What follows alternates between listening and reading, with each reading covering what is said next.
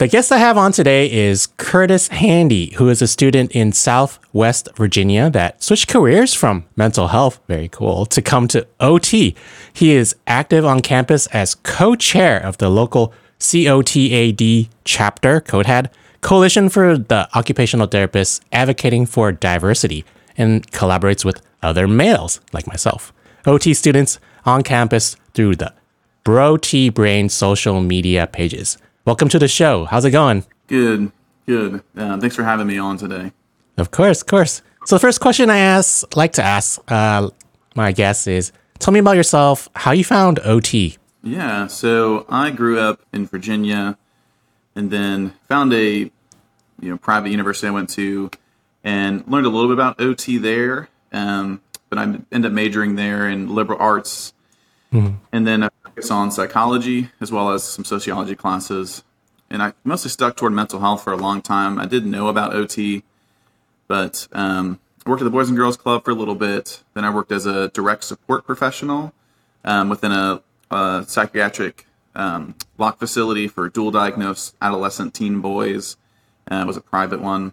And so I worked there for about 5 months, and then I got a position as a registered behavior technician working in applied behavior analysis. And I ended up collaborating with an OT and a speech therapist for a year. With a client, we were targeting communication using the picture exchange communication system, at least on, that was one of my goals, and that we kind of all collaborated on. Found out, about OT more and actually saw it in person. I was like, oh, I really like this. I think I want to do this instead of ABA, which I was kind of wanting to focus on. But I found OT, and then in 2017, I decided that's what I want to do. So I stayed as a RBT for a little bit, and then mostly pick careers in mental health that would support my, work in school and academia to be able to apply back to graduate school to become an occupational therapist. So I was a case manager for PAC program, which is assertive community treatment, more intensive case management.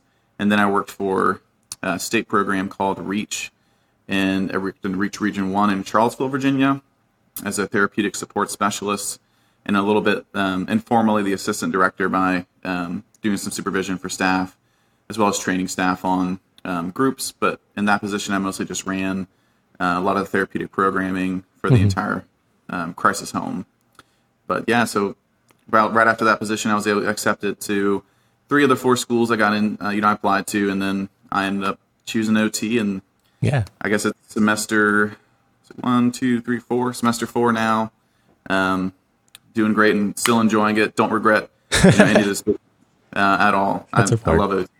That's awesome. So, how many more semesters do you have to go? We have 1 semester that's mostly academia, and then we have the last 2, which are fieldwork, placement 2. So I'm looking forward to the field work because I'm ready to get back working again and seeing more of that on the field, real world applicability of OT. So yeah, getting back, basically putting what you learned in school and what you had in your experience to use. And such a different thing, like going back to school for me, like getting a break from like healthcare. It's like, okay, it's kind of nice though.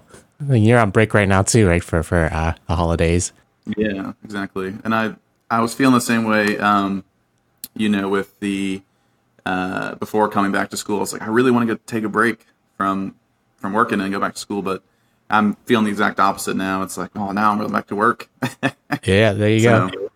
You have no choice. So in those experiences, were you exposed or worked with OT?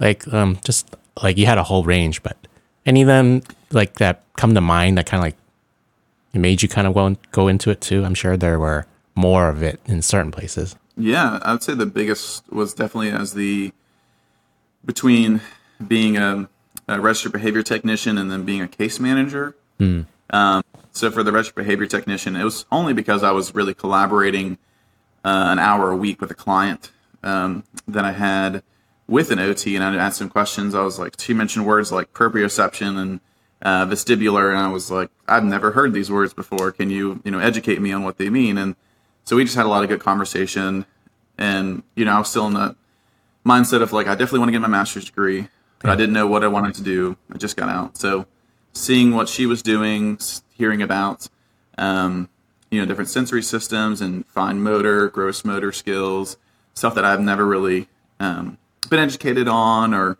really knew much about.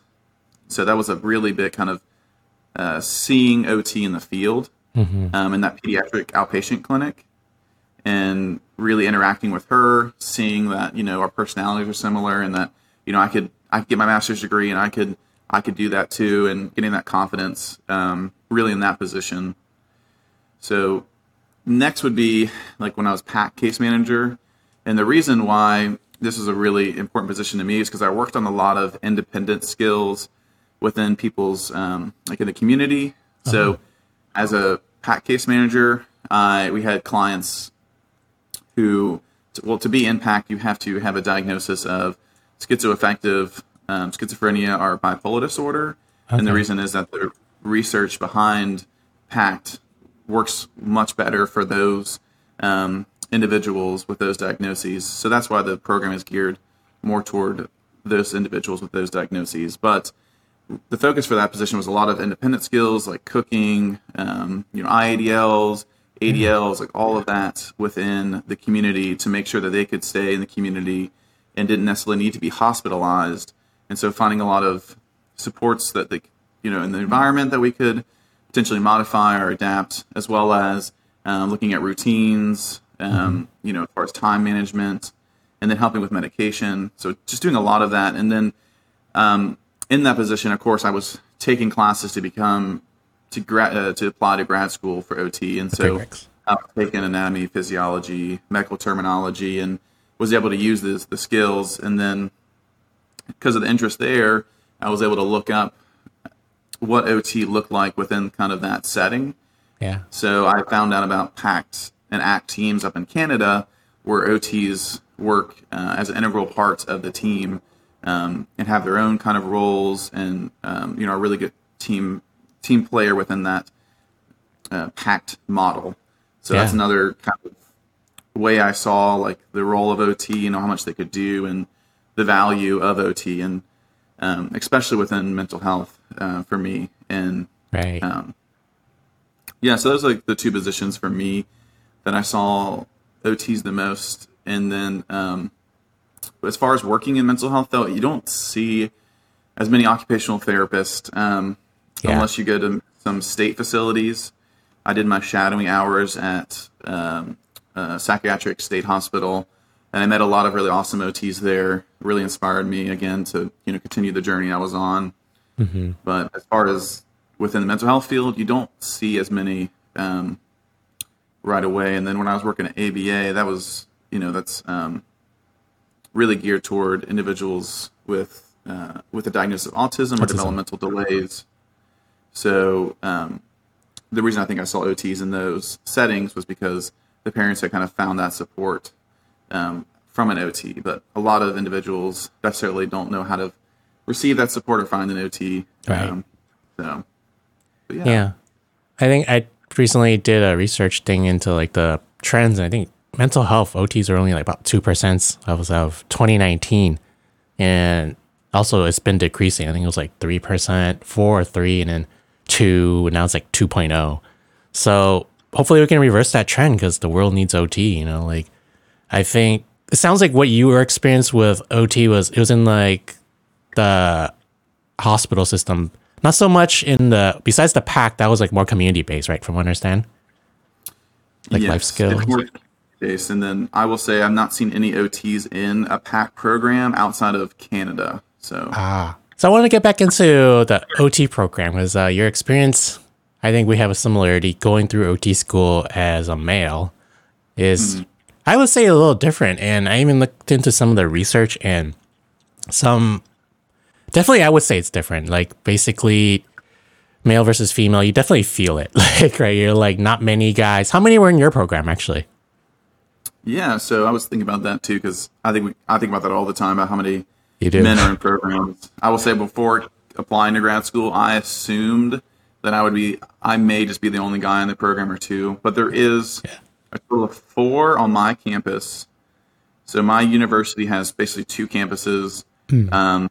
OT cohorts can be on either one. So for the 2 campuses, for the second year OTs, there's 4 on our campus, 3 on the other campus. But for the year younger than us, the cohort younger than us, so the first years, it's worse. It's 1 guy per campus. So it's What percentage? they're the Like, only one. what percentage would you say? 1 person, just one guy. So I think it's a total of like 44 students across both campuses for the first years, but only 1 guy is on either campus. So I think it's like 22, 23 individuals here in Roanoke, Virginia, and then the only 1 guy in the program. The same is true on the main campus at the other university. It's only 1 guy and then like 22, 21 women. Yeah, I probably would guess for most experiences, if you asked, it'd be the same situation because it's very similar for me too, both my class and the like ones before.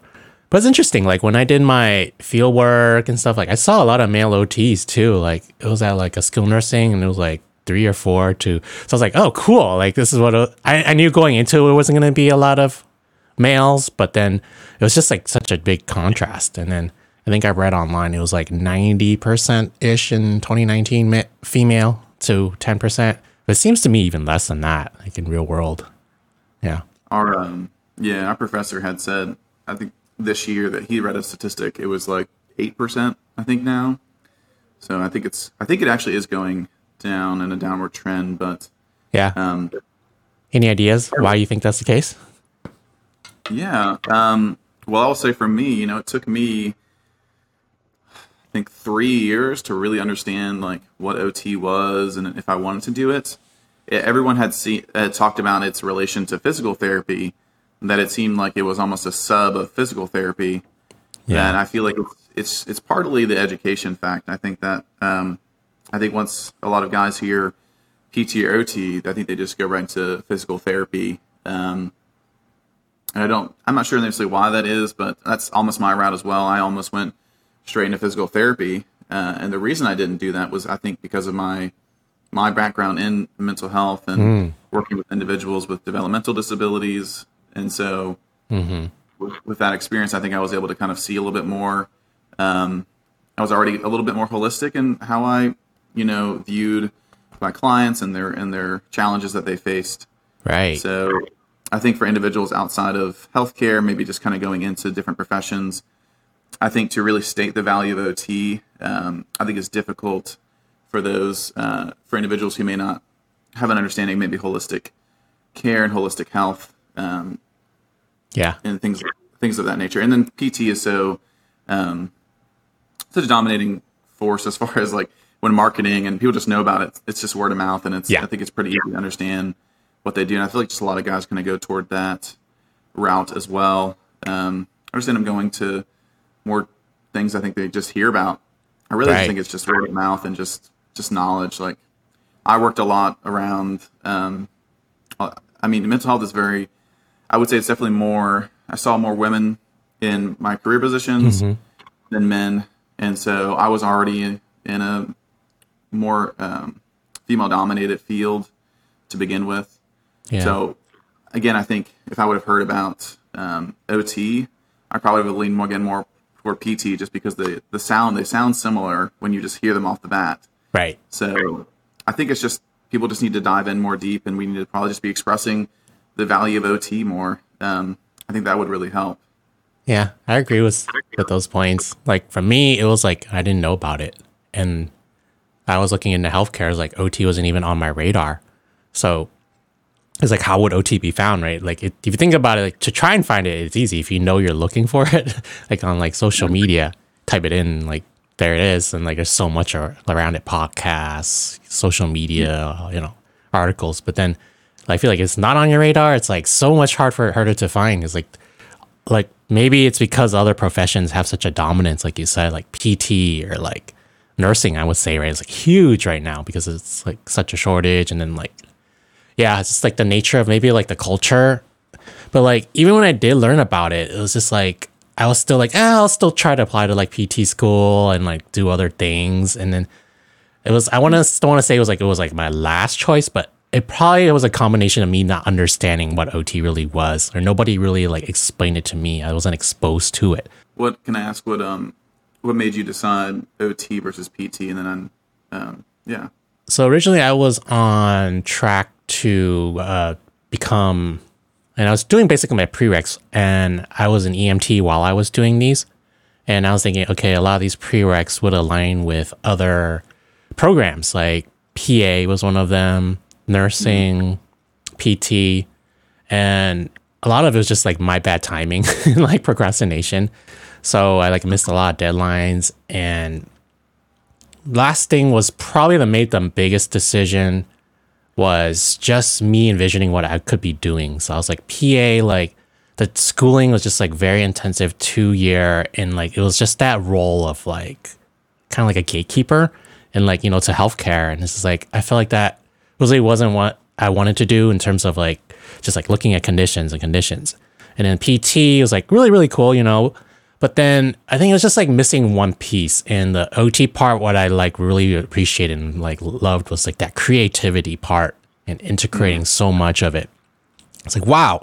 And not only that, but doing actual things like in the real world and that are meaningful to patients. And because I myself wasn't like a big like exercisey physio person. So like, I don't want to like say like kind of like fake it till you make it, but like me telling like, oh yeah, do this and that. Like, it just wasn't really in embodying what I was doing as my lifestyle. Like I had a lot of other varied interests in other things, like creativity part, like designing things or like integrating things in life and like experimenting, listening to music, like I worked out, but like even then, and I say this a lot in my content, like I'm not a really big fan of like just working out to work out. Like I love doing real things like building like my gazebo or like working in my garage or going out in nature and like, like not being in the gym. Like, so I was like, wow, OT can like fill those gaps and then some with other areas of like mental health and like other specializations like hand therapy and other things that if I were interested down the line, I could just jump around. And not only that, wasn't many guys in it. I was like, wow, I'd be a really great candidate, because I can talk about my story and how I can bring diversity, just being a male where I feel like that can be something special. Whereas in other professions, it's like, not so much, but like male in OT is like, wow, you can shine and talk about how you can bring your skills and your knowledge and experience. Definitely. I definitely have a similar, I think, story to that too, because I was mostly, again, I think my experience in mental health, I think really pushed me more toward OT because after about, again, I think like 2-3 years, I was really having difficulty really deciding which one I wanted to do, because if you just do some research or Googling on and just quick readings, nothing about like from an OT in depth about what, OT is, what they do, it's typically I was finding a lot of the stereotypical, OT, oh, it's the hands, oh, it's upper extremity, Yeah, that's like true. That. Yeah, ADLs, and I was like, oh, okay, well, what is that? And eventually, my mother-in-law works as an office manager for an outpatient and inpatient OT PT clinic, like works like basically out of a hospital. And I was able to have an informal conversation with the director there. She happened to be a PT, but she was also the director of the program. And I probably spent an hour with her just, asking questions about PT, what's OT, what's the application of it. And, the two things I remember her saying the most was that, one, if you choose PT or OT, it's good compensation for your investment in education. Yeah. So the amount you're going to invest in your education, it's going to be worth it, coming out in the compensation you receive. And it's like, okay, that's good to hear, because I was not hearing that about social work and, counseling. So I was a little concerned with those two career options. And then the next thing was that she said I can work, with, more of the medical model kind of side of, working on symptoms and reducing symptoms, but as well as I could still work in mental health settings, as well as working with individuals who have developmental disabilities. And she said the variety of the field was so large, and the variety of roles that an OT could do was also large. So I can that's another thing that drew me to OT. And I think after that conversation is when I fully committed, started looking at OT schools, and it was like, all right, what do I have to do to be an OT, and what do I have to do to get into the program and make that happen? So that was like, the biggest conversation for me. And when you mentioned about the variety of positions, that was another thing that called me, because I saw so many individuals within, with a master's degree in social work or a master's degree in counseling. There were licensed individuals, licensed social worker, and a licensed counselor. Yeah. But all the individuals I had talked with, they seemed pretty burnt out, switching careers a lot. And then they talked about, always kind of struggling on the compensation end, because, there were jobs that did pay okay. And then there was some positions that weren't paying, very much to even afford to, cover their loans that they had taken out to get the master's. Right. So, yeah, I kind of found a similar way to get there, but a lot of it was just kind of looking at a lot of different professions, and then at the end deciding between PT and OT, and then just seeing like the amount of more the holistic perspective I think that OTs have, and the variety of roles that they can target, or the variety of roles that they hold. And so I think that was my biggest draw to really come into OT. And then, the man thing. I mean, every time I saw an OT and I mentioned about being an OT, it was like, oh, you're a guy and you want to do OT? It was like, you're going to be amazing. They're going to love you. And I was like, oh, just because I'm a guy? Yeah. Okay, cool. I thought maybe I had some, inherent quality or innate quality that would maybe just help me in the field profession. That was like a little, like a bonus point. So there you I was go. like, well, why not? I'm going to go for it. So, and again, I still enjoy being, and I do not regret the program or choosing this career path. Yeah. I think everyone has their own journey, and we'll talk about it a little bit more. But I had a question about, what would you say, like, how would you advertise it to guys like that are listening to this show? Like, this just happened to drop in. Like, how would you sell it to some of the dudes out there? Yeah, I think the biggest thing is that, you're not pigeonholed within just working on one thing. You can help individuals through many mediums, through many different roles, in many different settings. We've heard of, individuals who, okay, for instance, we had a lecture recently, and it was a male OT, and he was kind of in charge of this university's 3D printing program and the education behind it. And he'd also work with community members and community providers and help create 3D printed objects for the community members. So that's just one kind of more alternative way to be an OT, but also still help individuals. Yeah. And for those who may be looking at, counseling or social work or even PT, it's not, you're able to help individuals through a variety of treatment and things that are meaningful to you.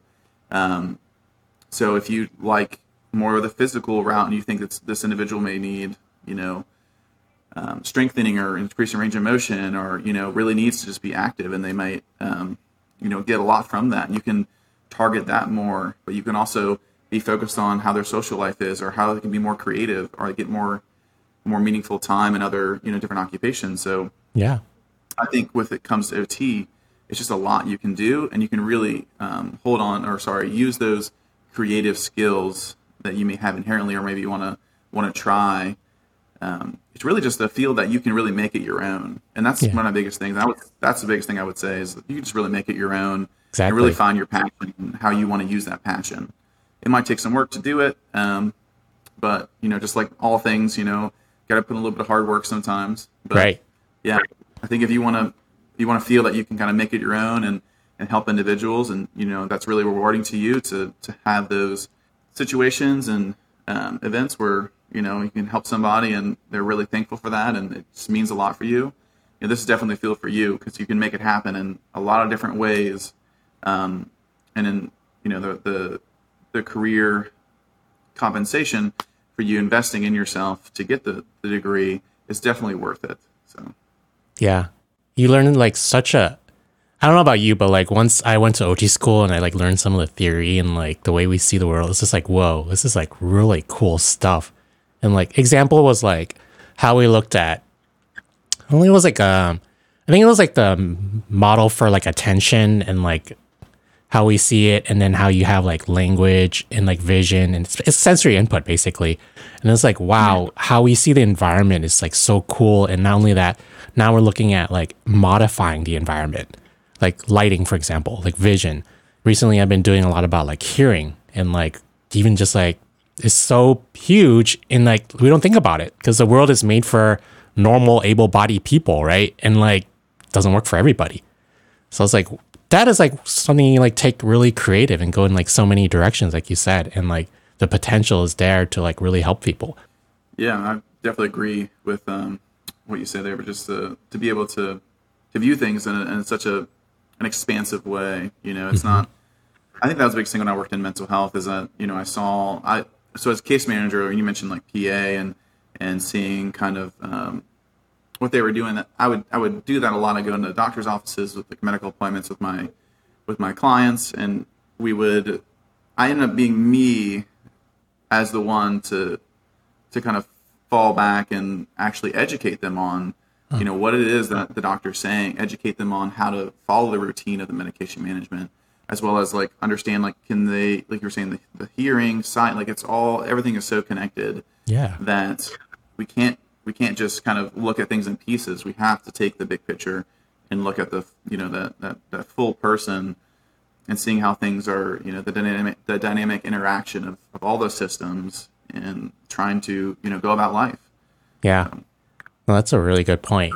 It's like really easy to get caught up in like the medical model, like especially with things like symptoms and how people present, and like very bottom up, right? We call it bottom up, but instead of looking at the holistic, it's like what's like just step back, and it's like it can be really, really intuitive if you like just like take a step back and look at it. It's like, okay, maybe this person's just like not getting enough sleep or something, right? It's like affecting their mental health, like, and then you can like it's kind of like I think it's fun because it's kind of like investigative work, and you're like asking the questions and like doing what like makes the person like really like get motivated and makes them like wake up in the morning, and it's like really meaningful work that I'm not saying like other professions aren't, but being able to tap into all those things and like what may have kind of like the fire that died, the flame, like because they had an injury or like a condition, and it's like how do you want to get back into that? It's like really simple, but at the same time it's like so powerful. It's like what drew me anyways. Yeah, another thing I'll kind of speak a little further, but one of my favorite things about OT is that there's a word for basically using your own self to enhance therapeutic events. So like the therapeutic use of self. When I worked in the many different positions I had in mental health, we would discuss active listening, we would discuss unconditional positive regard, and all these different terms for basically therapeutic use of self. So I really appreciate OT's push and value they have on that approach, and to use therapeutics of self. And I feel like that's probably one of the I believe that is one of the most impactful things that we can do as OTs is use that therapeutics of self. Right. And another reason I enjoy being in the OT profession to have something like that. That's a good reminder. Yeah, I think that's what like the feedback I get from like my patients and like my coworkers who hear stuff from my patients is like it kind of just boils down to that therapeutic use of self. Like the personality, I guess, is well, how it kind of, those you don't know, it's kind of like you're using your personality and like how you interact as a form of therapy for that individual. And how would you define it, like roughly? Yeah, so I would say something similar. So I would say that, but I think it's just basically how you use yourself to enhance therapy overall. Really just, I don't know, maybe some words like empathy, active listening, just not judging the client or their situation. That's huge. But yeah, so what I did recently for a class, I had to do a training in kind of a psychosocial realm, and it was on motivational interviewing. Oh, and yeah. the trainer talked about some research that was done for, and this is more the medical model, so physicians and doctors, and he was saying that the one thing that seemed to be impacting impacting treatment efficacy was practitioners' use of empathy. So how that was like the one determining factor whether or not, the treatment was going to be efficacious. So that to me shows the power of therapy use of self, that being able to use ourselves in ways that are beneficial to the client can really impact therapy overall, and how the use of, paying attention, listening, and being empathetic, and not being judgmental, and just being there with someone else while they're going through that hard time, and being willing to collaborate and guide someone through that, I think is the thing I think is very, very important within therapy use of self, and just why the value of it, I think, is so high. So.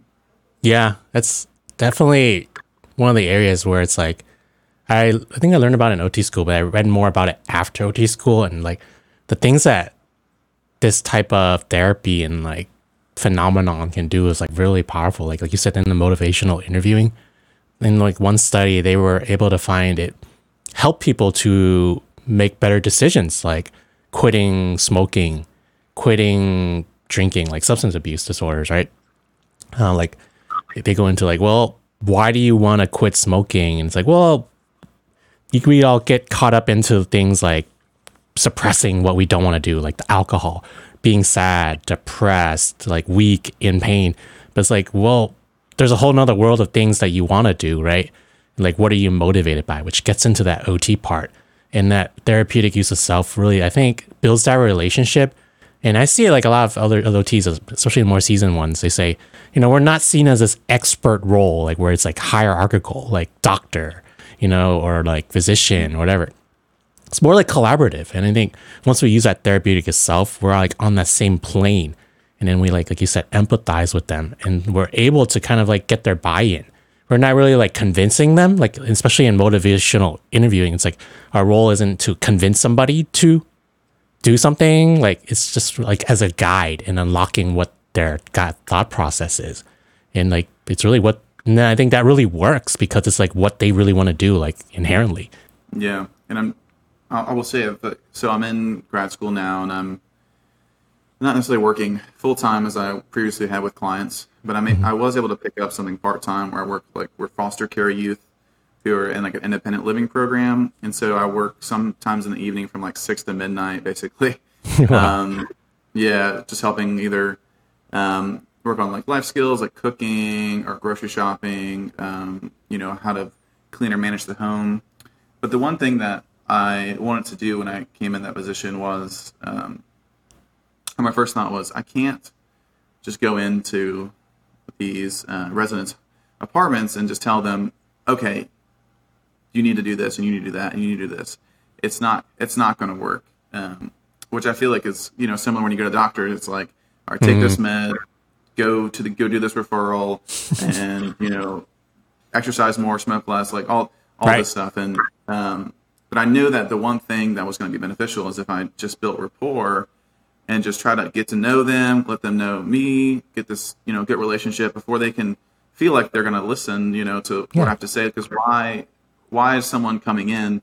Why should they listen to me? What's the value that I have if they don't even know who I am or what I bring to the table, or I'm even going to be willing to listen to them. So I've been working there now for about 3 or 4 months, but I had a really good feedback from my supervisor, and she said, she's like, yeah, like so-and-so, don't want to say names, but so-and-so was like, like basically says that like you're their therapist now, because, when you come in, like you listen to them and they, they're feeling a lot better about like how they're doing overall, because he had been saying like he'd been feeling really depressed. So all I've been doing is I've been going in, just having short conversations with him when he gets off work in the evening. And we talk about certain things to work on, or, how he's feeling, and just processing things. Yeah. Asking questions. But to him, it's just been, I really haven't done anything. Like I haven't, I haven't given him a miracle drug. I haven't like done all these. I've just really just been listening, and I've just been there to help him process through things. And then I have suggested a few things here and there. But it's not been a suggestion like you do this. It's been, hey, let's do this together. Like for instance, this individual wants to work on losing weight and just overall just better health, like with nutrition and active lifestyle. So instead of just being like, oh, go to the gym more or do the things more, it's like, why don't you come with me and we can do things together? So again, it's that collaborative approach rather than, and so far, again, it's been really beneficial because this individual states that, that I'm basically his therapist and I'm not, I mean, I'm just going in and just talking and processing with him and inviting him to things that I think he would enjoy that align with his goals and that things that he would, I think find meaningful outside of, like you say, just working out to work out, trying to find things that are more active without having to, be like, I'm working right now. So, yeah, kudos to you, man. It's like, I think being a male too, like being able to relatable, like as an OT, like definitely helps too. So those of you guys who are listening out there, audience, like, or who are males, or you're female and you have like a husband who's like changing careers or something, maybe you want to have them look into that, give them some pamphlets because there's a lot of potential there. Would you say there's a social component to it that therapy and OT and that mental health? Because I think personally, it's probably is huge. Like a lot of the pathophysiology, how mental conditions, it's like they kind of get isolated, right? So what do you think about that? The social aspect, yeah, I think that plays a huge aspect. I've already been interested in let's say like men's psychology or men's way of thinking and the culture of I think that men have within the U.S. Of course, I've not really lived much outside of the U.S., so I can't speak to other cultures, but I do think there's a bit of social isolation that that plays into some of those issues.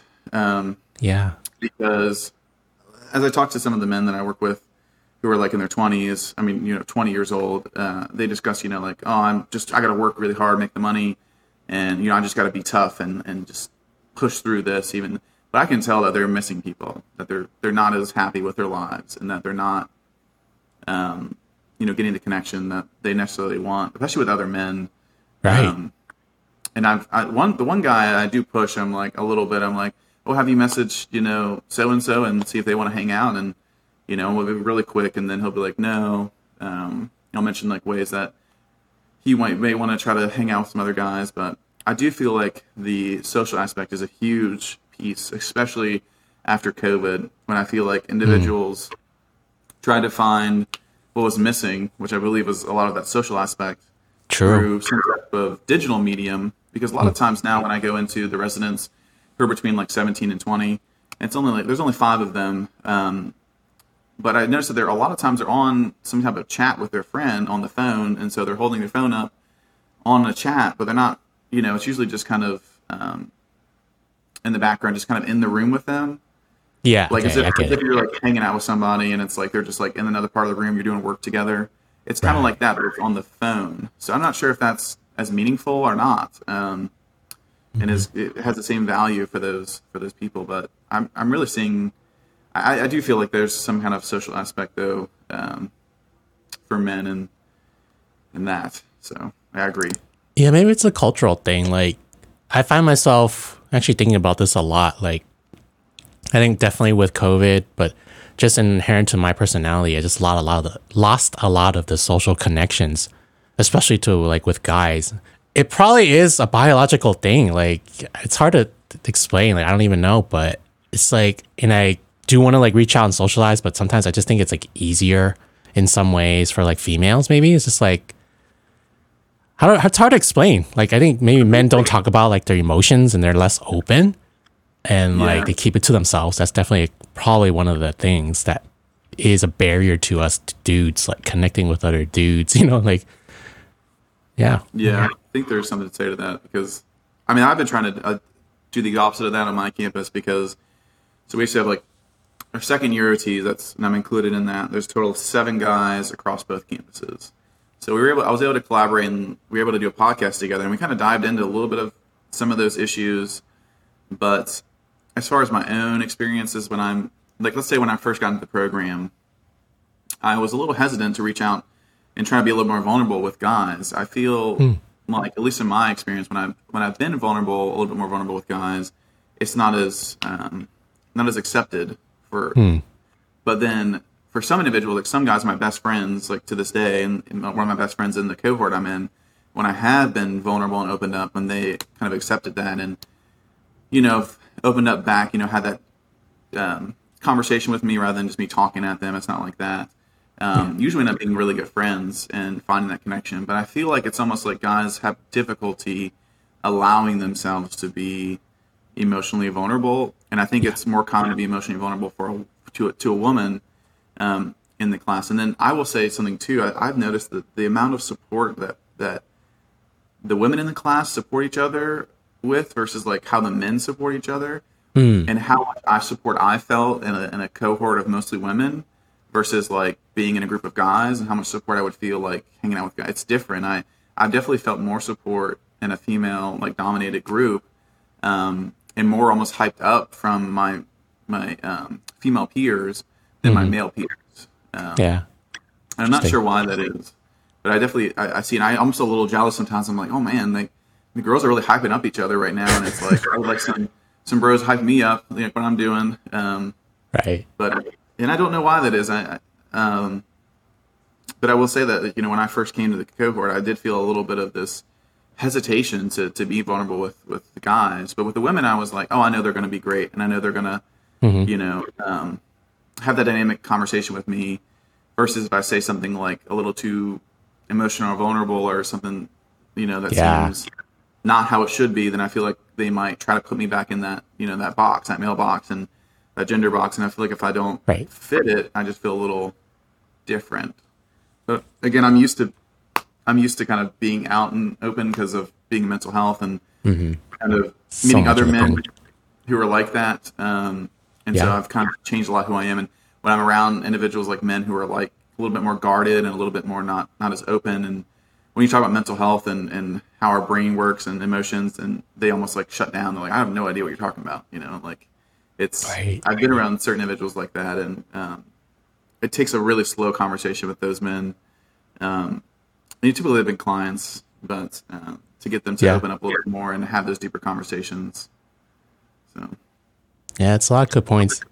I think probably some of it is like has to do with like the hierarchical biological thing, like alpha and like being the leader of the pack, maybe, and like how it's my hypothesis, anyways. Like if you put yourself into like a certain like vulnerability, it may you seem like you're weaker or something, and just like I don't know, it's probably like part of it, the psychology of that.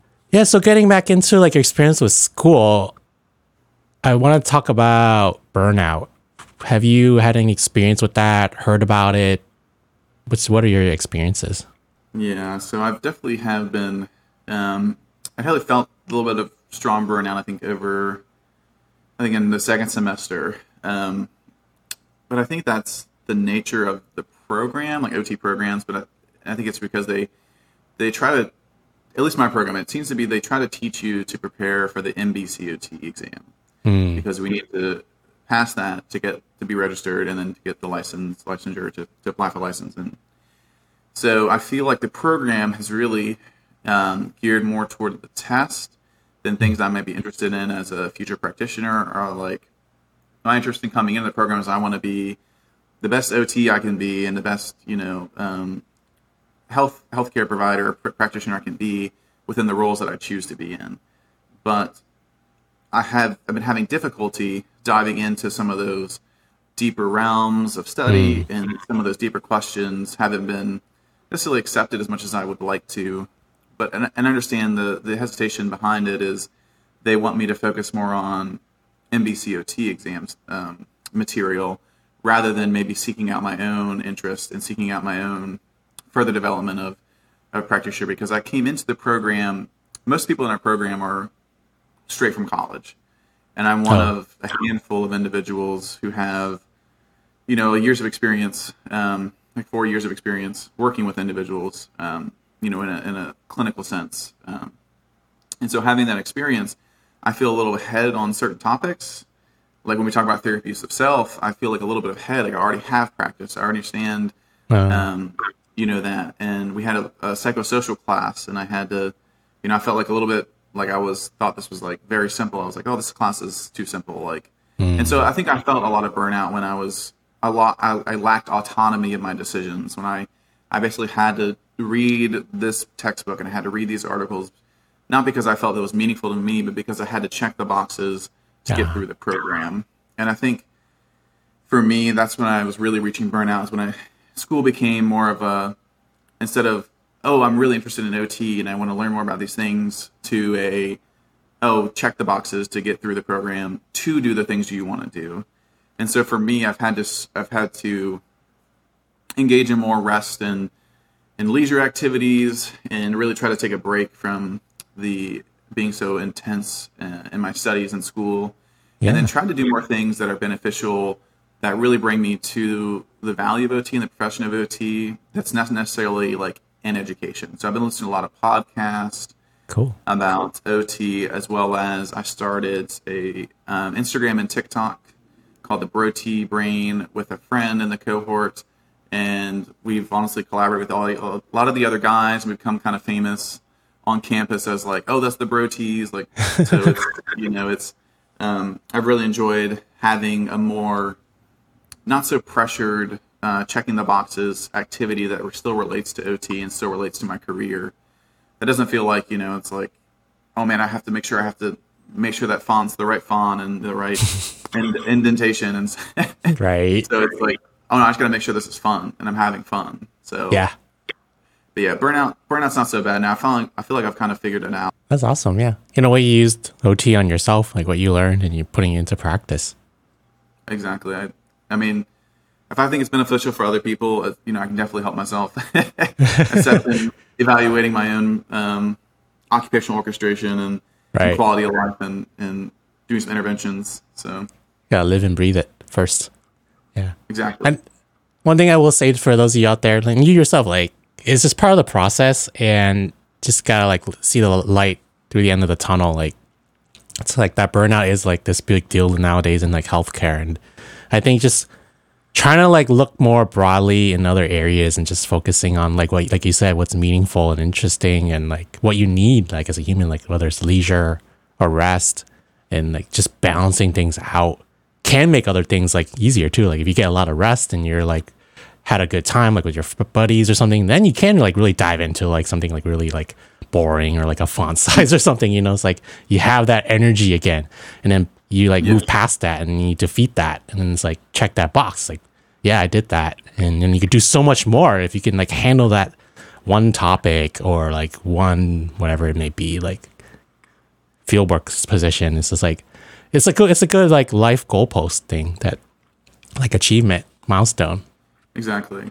I mean, for instance, if I was doing research on something I was interested in versus something I was being told to do research on, I would be willing to, I think the 20 hours of editing, like, hours and hours of editing and reading articles would be much more enjoyable if it was something like I was genuinely interested in, Yeah. and thought it would advance me in some way or advance the profession in some way. So Yeah.